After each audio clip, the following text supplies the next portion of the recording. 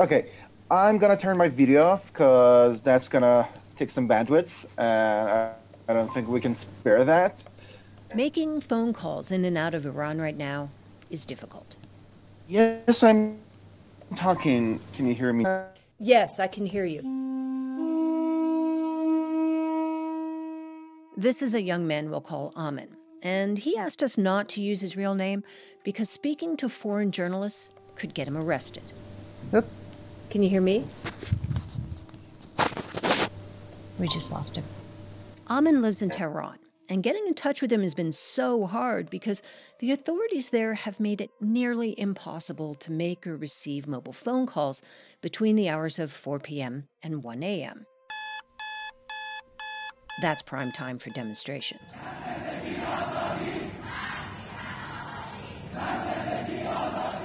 Women, life, freedom. That's what they're saying. But that's a chant authorities in Iran are trying to silence. After the first maybe 2 days of protests, they tightened their grip over the internet. Almost everyone learned how to use VPNs and proxies and stuff like that to kind of circle the censorship. Right now, even my grandmother, who's 78, even my grandmother asks us to set up VPNs for her, and she learns how to use them. That's why Iranian authorities have started targeting these virtual private networks with a kind of network packet filter. It has slowed mobile communications to a crawl. And since most Iranians connect to the internet through their cell phones, it's requiring the person on the street to be really creative. Hey, I'm back. I'm kind of surprised how long the connection lasted. The regime's goal is twofold: to make it harder for protesters to organize and to prevent the outside world from seeing what is unfolding in Iran. And that hasn't worked quite as well as authorities would like. In fact, there's already an iconic image that captures the hijab protests of 2022. It's a simple one. A stylishly dressed woman is standing on the hood of a car in the middle of a traffic jam. Her hijab is draped on the end of a stick. Amen saw it happen. I was maybe 5 meters away from her when she did that. There were cars were honking. And then one of them was willing to let a protester go on top of the car. So she went on top.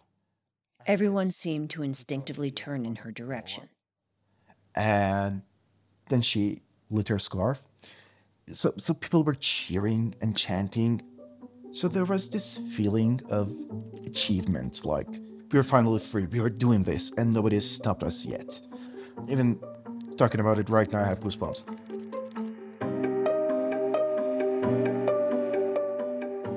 I'm Dina Temple-Raston, and this is Click Here, a podcast about all things cyber and intelligence.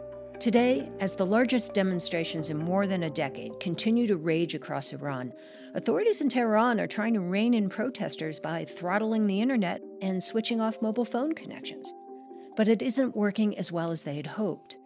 Men and women continue to take to the streets. They're building bonfires of hijabs, and the movement is cutting across gender, class, and generation.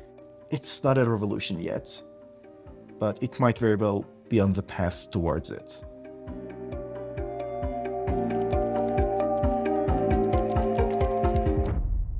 Stay with us.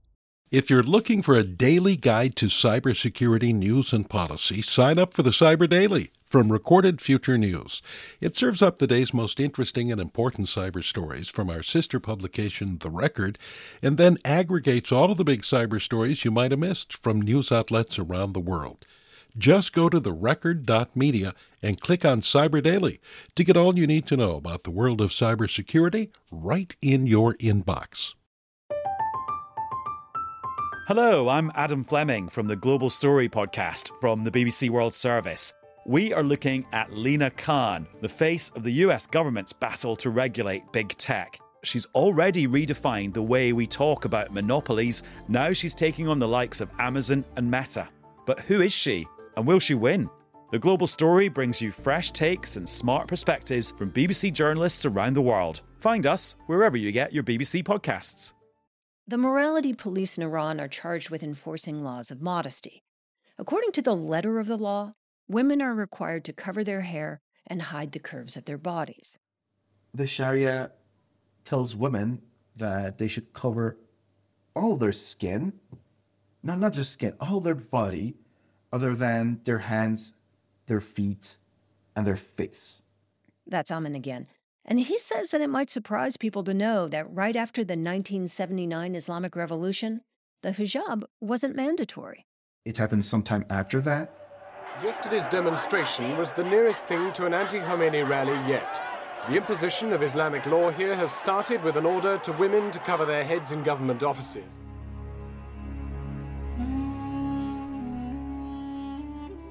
By 1981, a law required women to wear the hijab.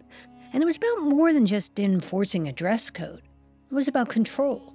If you don't wear a hijab, you could lose your job. You could be denied an education or refuse service in a shop. And women responded with a protest that literally seized the millimeter. Their scarves kept moving back on their heads, until the hijab began to feel almost as much like a fashion statement as a religious requirement. Then, just this past July, the new Iranian president, Ibrahim Raisi, declared that women needed not only to cover their hair, but now were required to cover their necks and shoulders as well. The government cracked down on what it called the improper hijab, and that put a young woman from Kurdistan in the crosshairs. She was arrested by the morality police in Tehran earlier this month. They said she wasn't wearing the mandatory hijab or headscarf properly. 22-year-old Mahsa Amini had come to Tehran with her family just for a visit. She and her brother had decided to take the subway, and as they emerged from the station, a series of unexpected events began to unfold. It started with me hearing that a woman, who now we know was Mahsa Amini, was arrested by morality police, and a few hours later, she was rushed into ER. Obviously, we all thought the same thing, that they've probably done something bad to her. A short time later, a photo of Mahsa appeared on Instagram. She was lying in a hospital bed with tubes in her nose and her mouth, and there was blood coming out of her ears. The picture went viral. I myself felt my blood boiling inside my veins. It was hatred and anger and all that at the same time. The government officially announced Mahsa's death the next day, and the authorities released a video suggesting that Mahsa didn't die at the hands of police at all. They said she died of a heart attack in the hospital. But their video, it wasn't very convincing. It just showed a woman in a headscarf collapsing against a chair, and then paramedics, just seconds later, as if on cue, rush in. And the video is from afar, and it's not high resolution, so it's not even obvious that's her. Almost none of the people I know put any weight on that video. Every woman who had been harassed or hassled by the morality police, every woman who knew someone who had been, had had enough. And the day after that, well, we were all waiting for a big protest. Like, I remember talking to my friends that this is the moment. If something huge is not going to happen now, when it's going to happen. And then it did happen. And authorities responded with beatings and gunfire. This video was posted on Twitter by 1500 Tasvir, an anti-government monitoring group. It shows a handful of young men demonstrating on the streets of Sakez, which is in Kurdistan province in Iran. Security forces dressed like stormtroopers roll up on motorcycles and then just open fire. Amnesty International released what it said was a leaked document from the general headquarters of Iran's armed forces. It was dated September 21st. It was an order for security forces to severely confront the protesters. And videos coming out of Iran suggest that's exactly what's happening, like this one the Washington Post found and posted. It was taken in Sakez, where there have been a lot of protests. It shows a frantic group carrying a young man into a medical facility. He's covered in blood, and a woman in a hijab cries out when she sees him.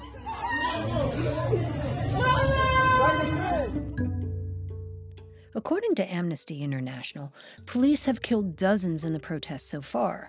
When we come back, a primer on safe demonstrating, Iran style. Stay with us.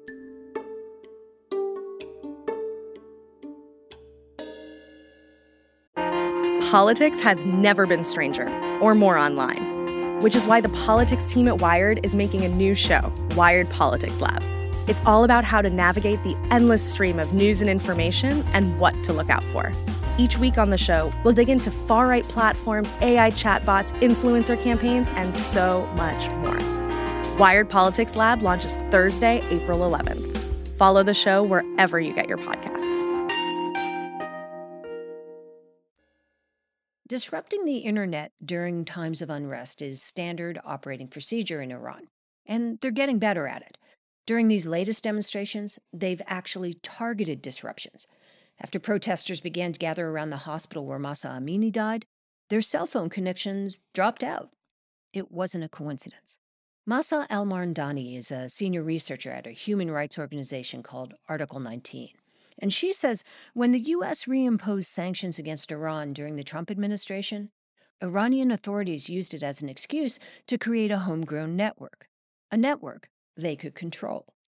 I've spoken to countless technologists inside Iran not being able to access things like Google Cloud Computing and having to turn to companies providing those services inside Iran. And this really helped and strengthened Iran's efforts to nationalize the internet. Instead of Google Cloud, Iranians have something called the National Information Network, and it has what amounts to an internet off switch. Iranian authorities have the ability to cut off user access to the global internet and provide them just with domestic networks, so they can control what the Iranian people can see. When shutdowns occur, the national internet infrastructure can stay up and working, especially during protests. What that means is it's much easier now for authorities to block messaging platforms like WhatsApp and Instagram. Even the messaging functions in games have been reined in. So the Biden administration weighed in last month. The U.S. Treasury Department, which enforces the sanctions, announced that it would allow U.S. tech companies to provide hardware, software, cloud services, and other technology to the Iranian people. The idea is to help them find ways around the internet blockade. So this was a long time coming. Mahsa said it's a half measure. It definitely came too late, but obviously better late than never. So it was welcome. It will have some positive impact, obviously, but I can't deny that the harm has been done.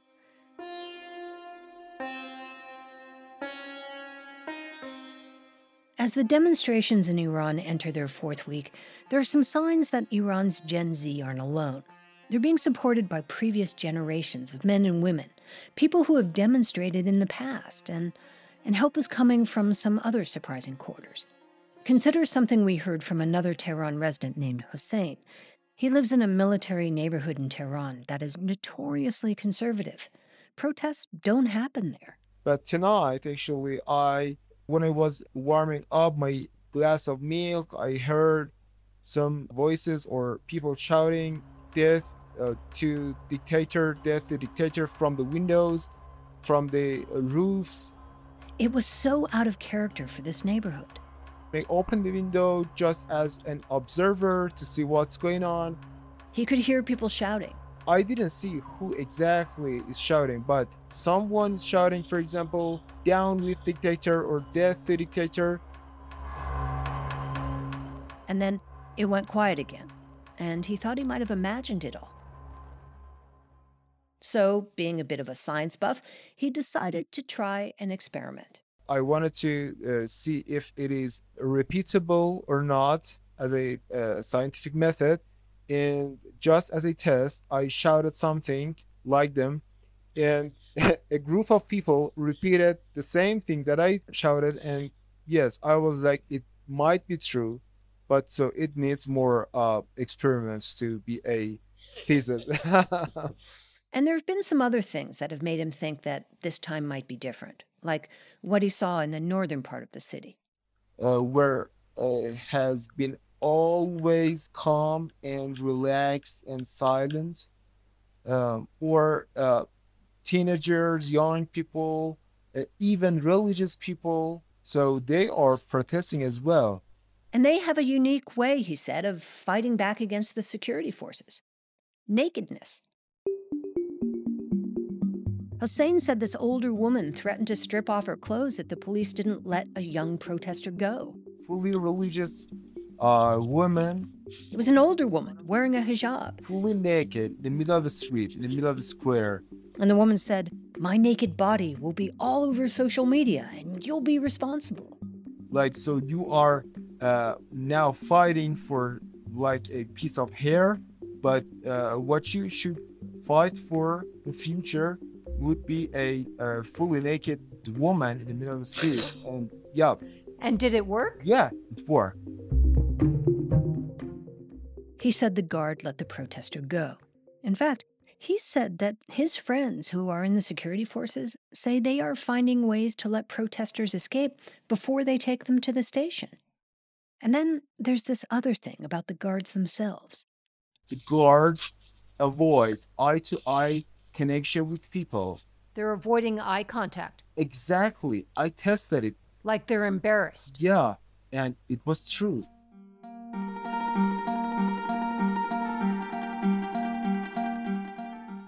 Amen, the Tehran resident we met at the beginning of the episode, he said even if some police are uncomfortable with the crackdown, a lot of people are still being arrested. Many of my friends have been questioned. Many of the people I know are right now imprisoned and probably getting interrogated. Like, one of the people I know was arrested and they told her family, "We're gonna give you back his corpse." And people like Amen are getting some global reinforcements. The hacktivist collective Anonymous says it has launched attacks on government websites and has been trying to help Iranian citizens find new ways around government censors. Among other things, they have a primer on how to stay safe while protesting in the digital age. Never show your face. For example, use a shirt as a face mask. Cover your face so that people can't identify you. It's very important during protests because they can find anyone through databases, just through street cameras. So that one is very important. That's a spokesperson for the group. He goes by the name Discordian. I would shut your phone off when you're at protests because they use stingrays to identify you. These are devices that block signals, but also gather identifiable information from devices. A stingray is probably what the authorities used to drop the mobile signal around the hospital where Masa was taken before she died. And Discordian says Iranian officials are also trying to identify protesters from videos and photographs posted on social media. That may be why so many of the demonstrations now are filmed from behind. Amen, the guy we met earlier, says he's been following these rules. And he says his friends even have a few more. Almost everyone I know leaves all their passwords for social media, email, everything with their family.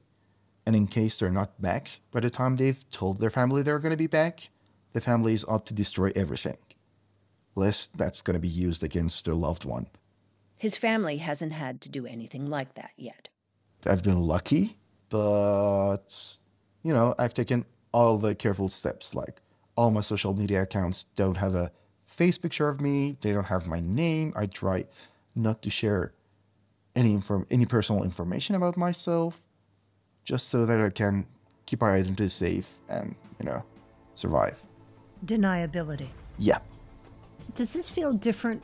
Yeah, it definitely feels different. Revolutions never arrive when we expect them to. Amen is aware of that, so he's holding his expectations in check. That said, he does say that the so-called improper hijab regulations are unlikely to survive all this. Hijab is not going to be the same. This is Click Here.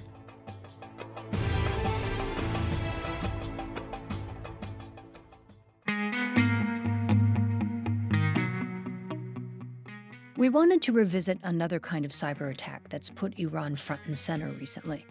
Back in July, hackers linked to Iran took aim at Albania. They attacked the government's websites and took them down for hours. What made it unusual was the way Albania responded. It severed diplomatic ties with Iran. So we thought we'd unpack what happened. Our own Sean Powers reports. When Mentor Betcha tried back in mid-July to log onto this government website called eAlbania, it was an exercise in frustration. Name, password, rats, no luck.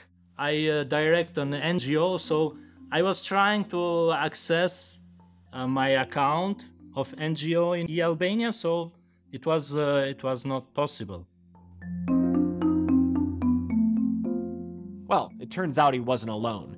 You see, Mentor happened to log on just as a group calling itself Homeland Justice had started this massive cyber attack against Albania's government websites. The government was hit by a massive cyber attack that shut down the country's official websites, like the Prime Minister's office, the country's parliament, and the entire government digital infrastructure was under sustained and coordinated assault with a clear... It probably isn't a coincidence that the first wave of digital attacks targeting Albania happened on July 17th, just days before the start of the World Summit of Free Iran. It was organized by an Iranian dissident group known as MEK. That stands for Mujahideen al-Khalq. Now, when Samin Kargar read about the hack, the first thing that came to my mind was the MEK. Samin is a non-resident fellow at the Atlantic Council's Digital Forensic Research Lab.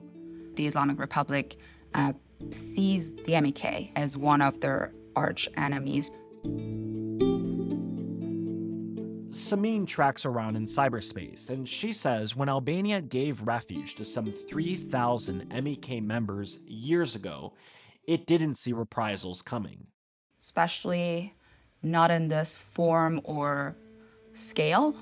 At best, they might have thought that they would be facing security threats toward the MEK, but this sort of targeting the government directly was probably not something they were anticipating. Iran used to attack embassies to show its displeasure. Now, she says, the country goes after government websites.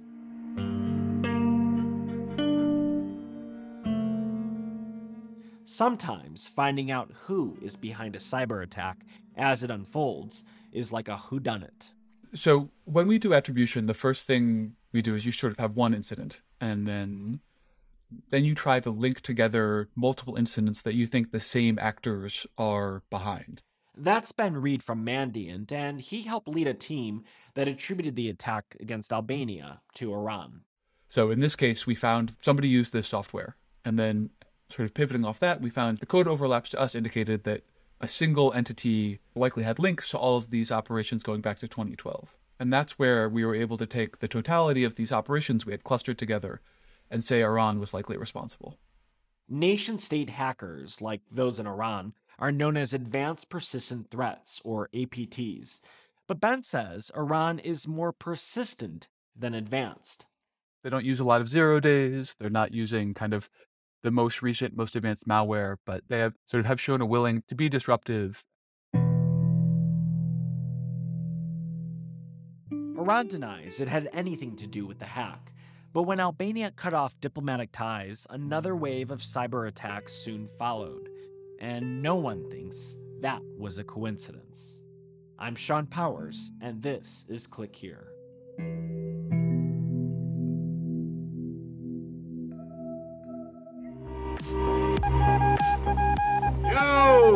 On the mark!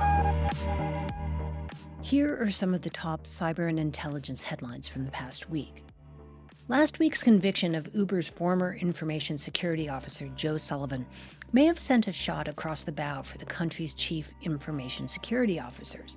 He was found guilty on charges related to a cover-up of a 2016 security incident at the ride-sharing company. The record spoke to more than a dozen security executives about the case, and they're split on whether the conviction will have ripple effects in the industry.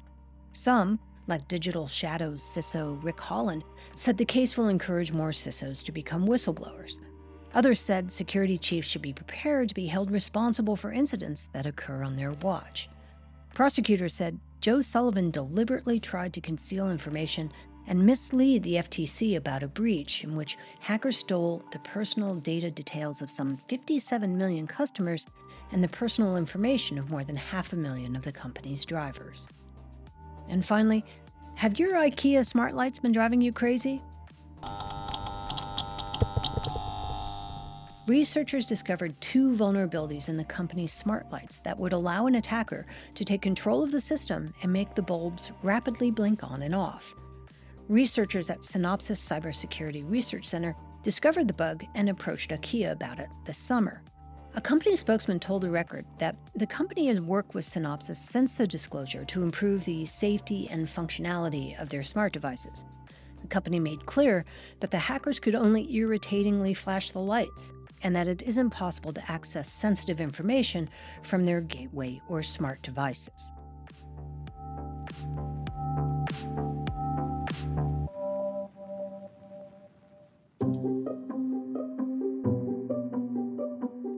Click Here is a production of The Record by Recorded Future. I'm Dina Temple-Raston, your host, writer, and executive producer. Sean Powers is our senior producer and marketing director, and Will Jarvis is our producer and helps with the writing. Karen Duffin and Lou Olkowski are our editors, Darren Ankrum is our fact-checker, and Ben Levingston composed our theme. Kendra Hanna is our intern. A special thanks to our guests in Iran, who have a lot of advice about my connection issues. So, Dina, if your internet connection is bad, so I suggest that change your provider to Verizon, maybe. It could be better. I am Verizon, as a matter of fact. Oh, so turn to AT&T, so it will give you a better service. And we want to hear from you. Please leave us a review and rating wherever you get your podcasts, and connect with us by email at clickhere@recordedfuture.com or on our website at clickhereshow.com. We'll be back on Tuesday.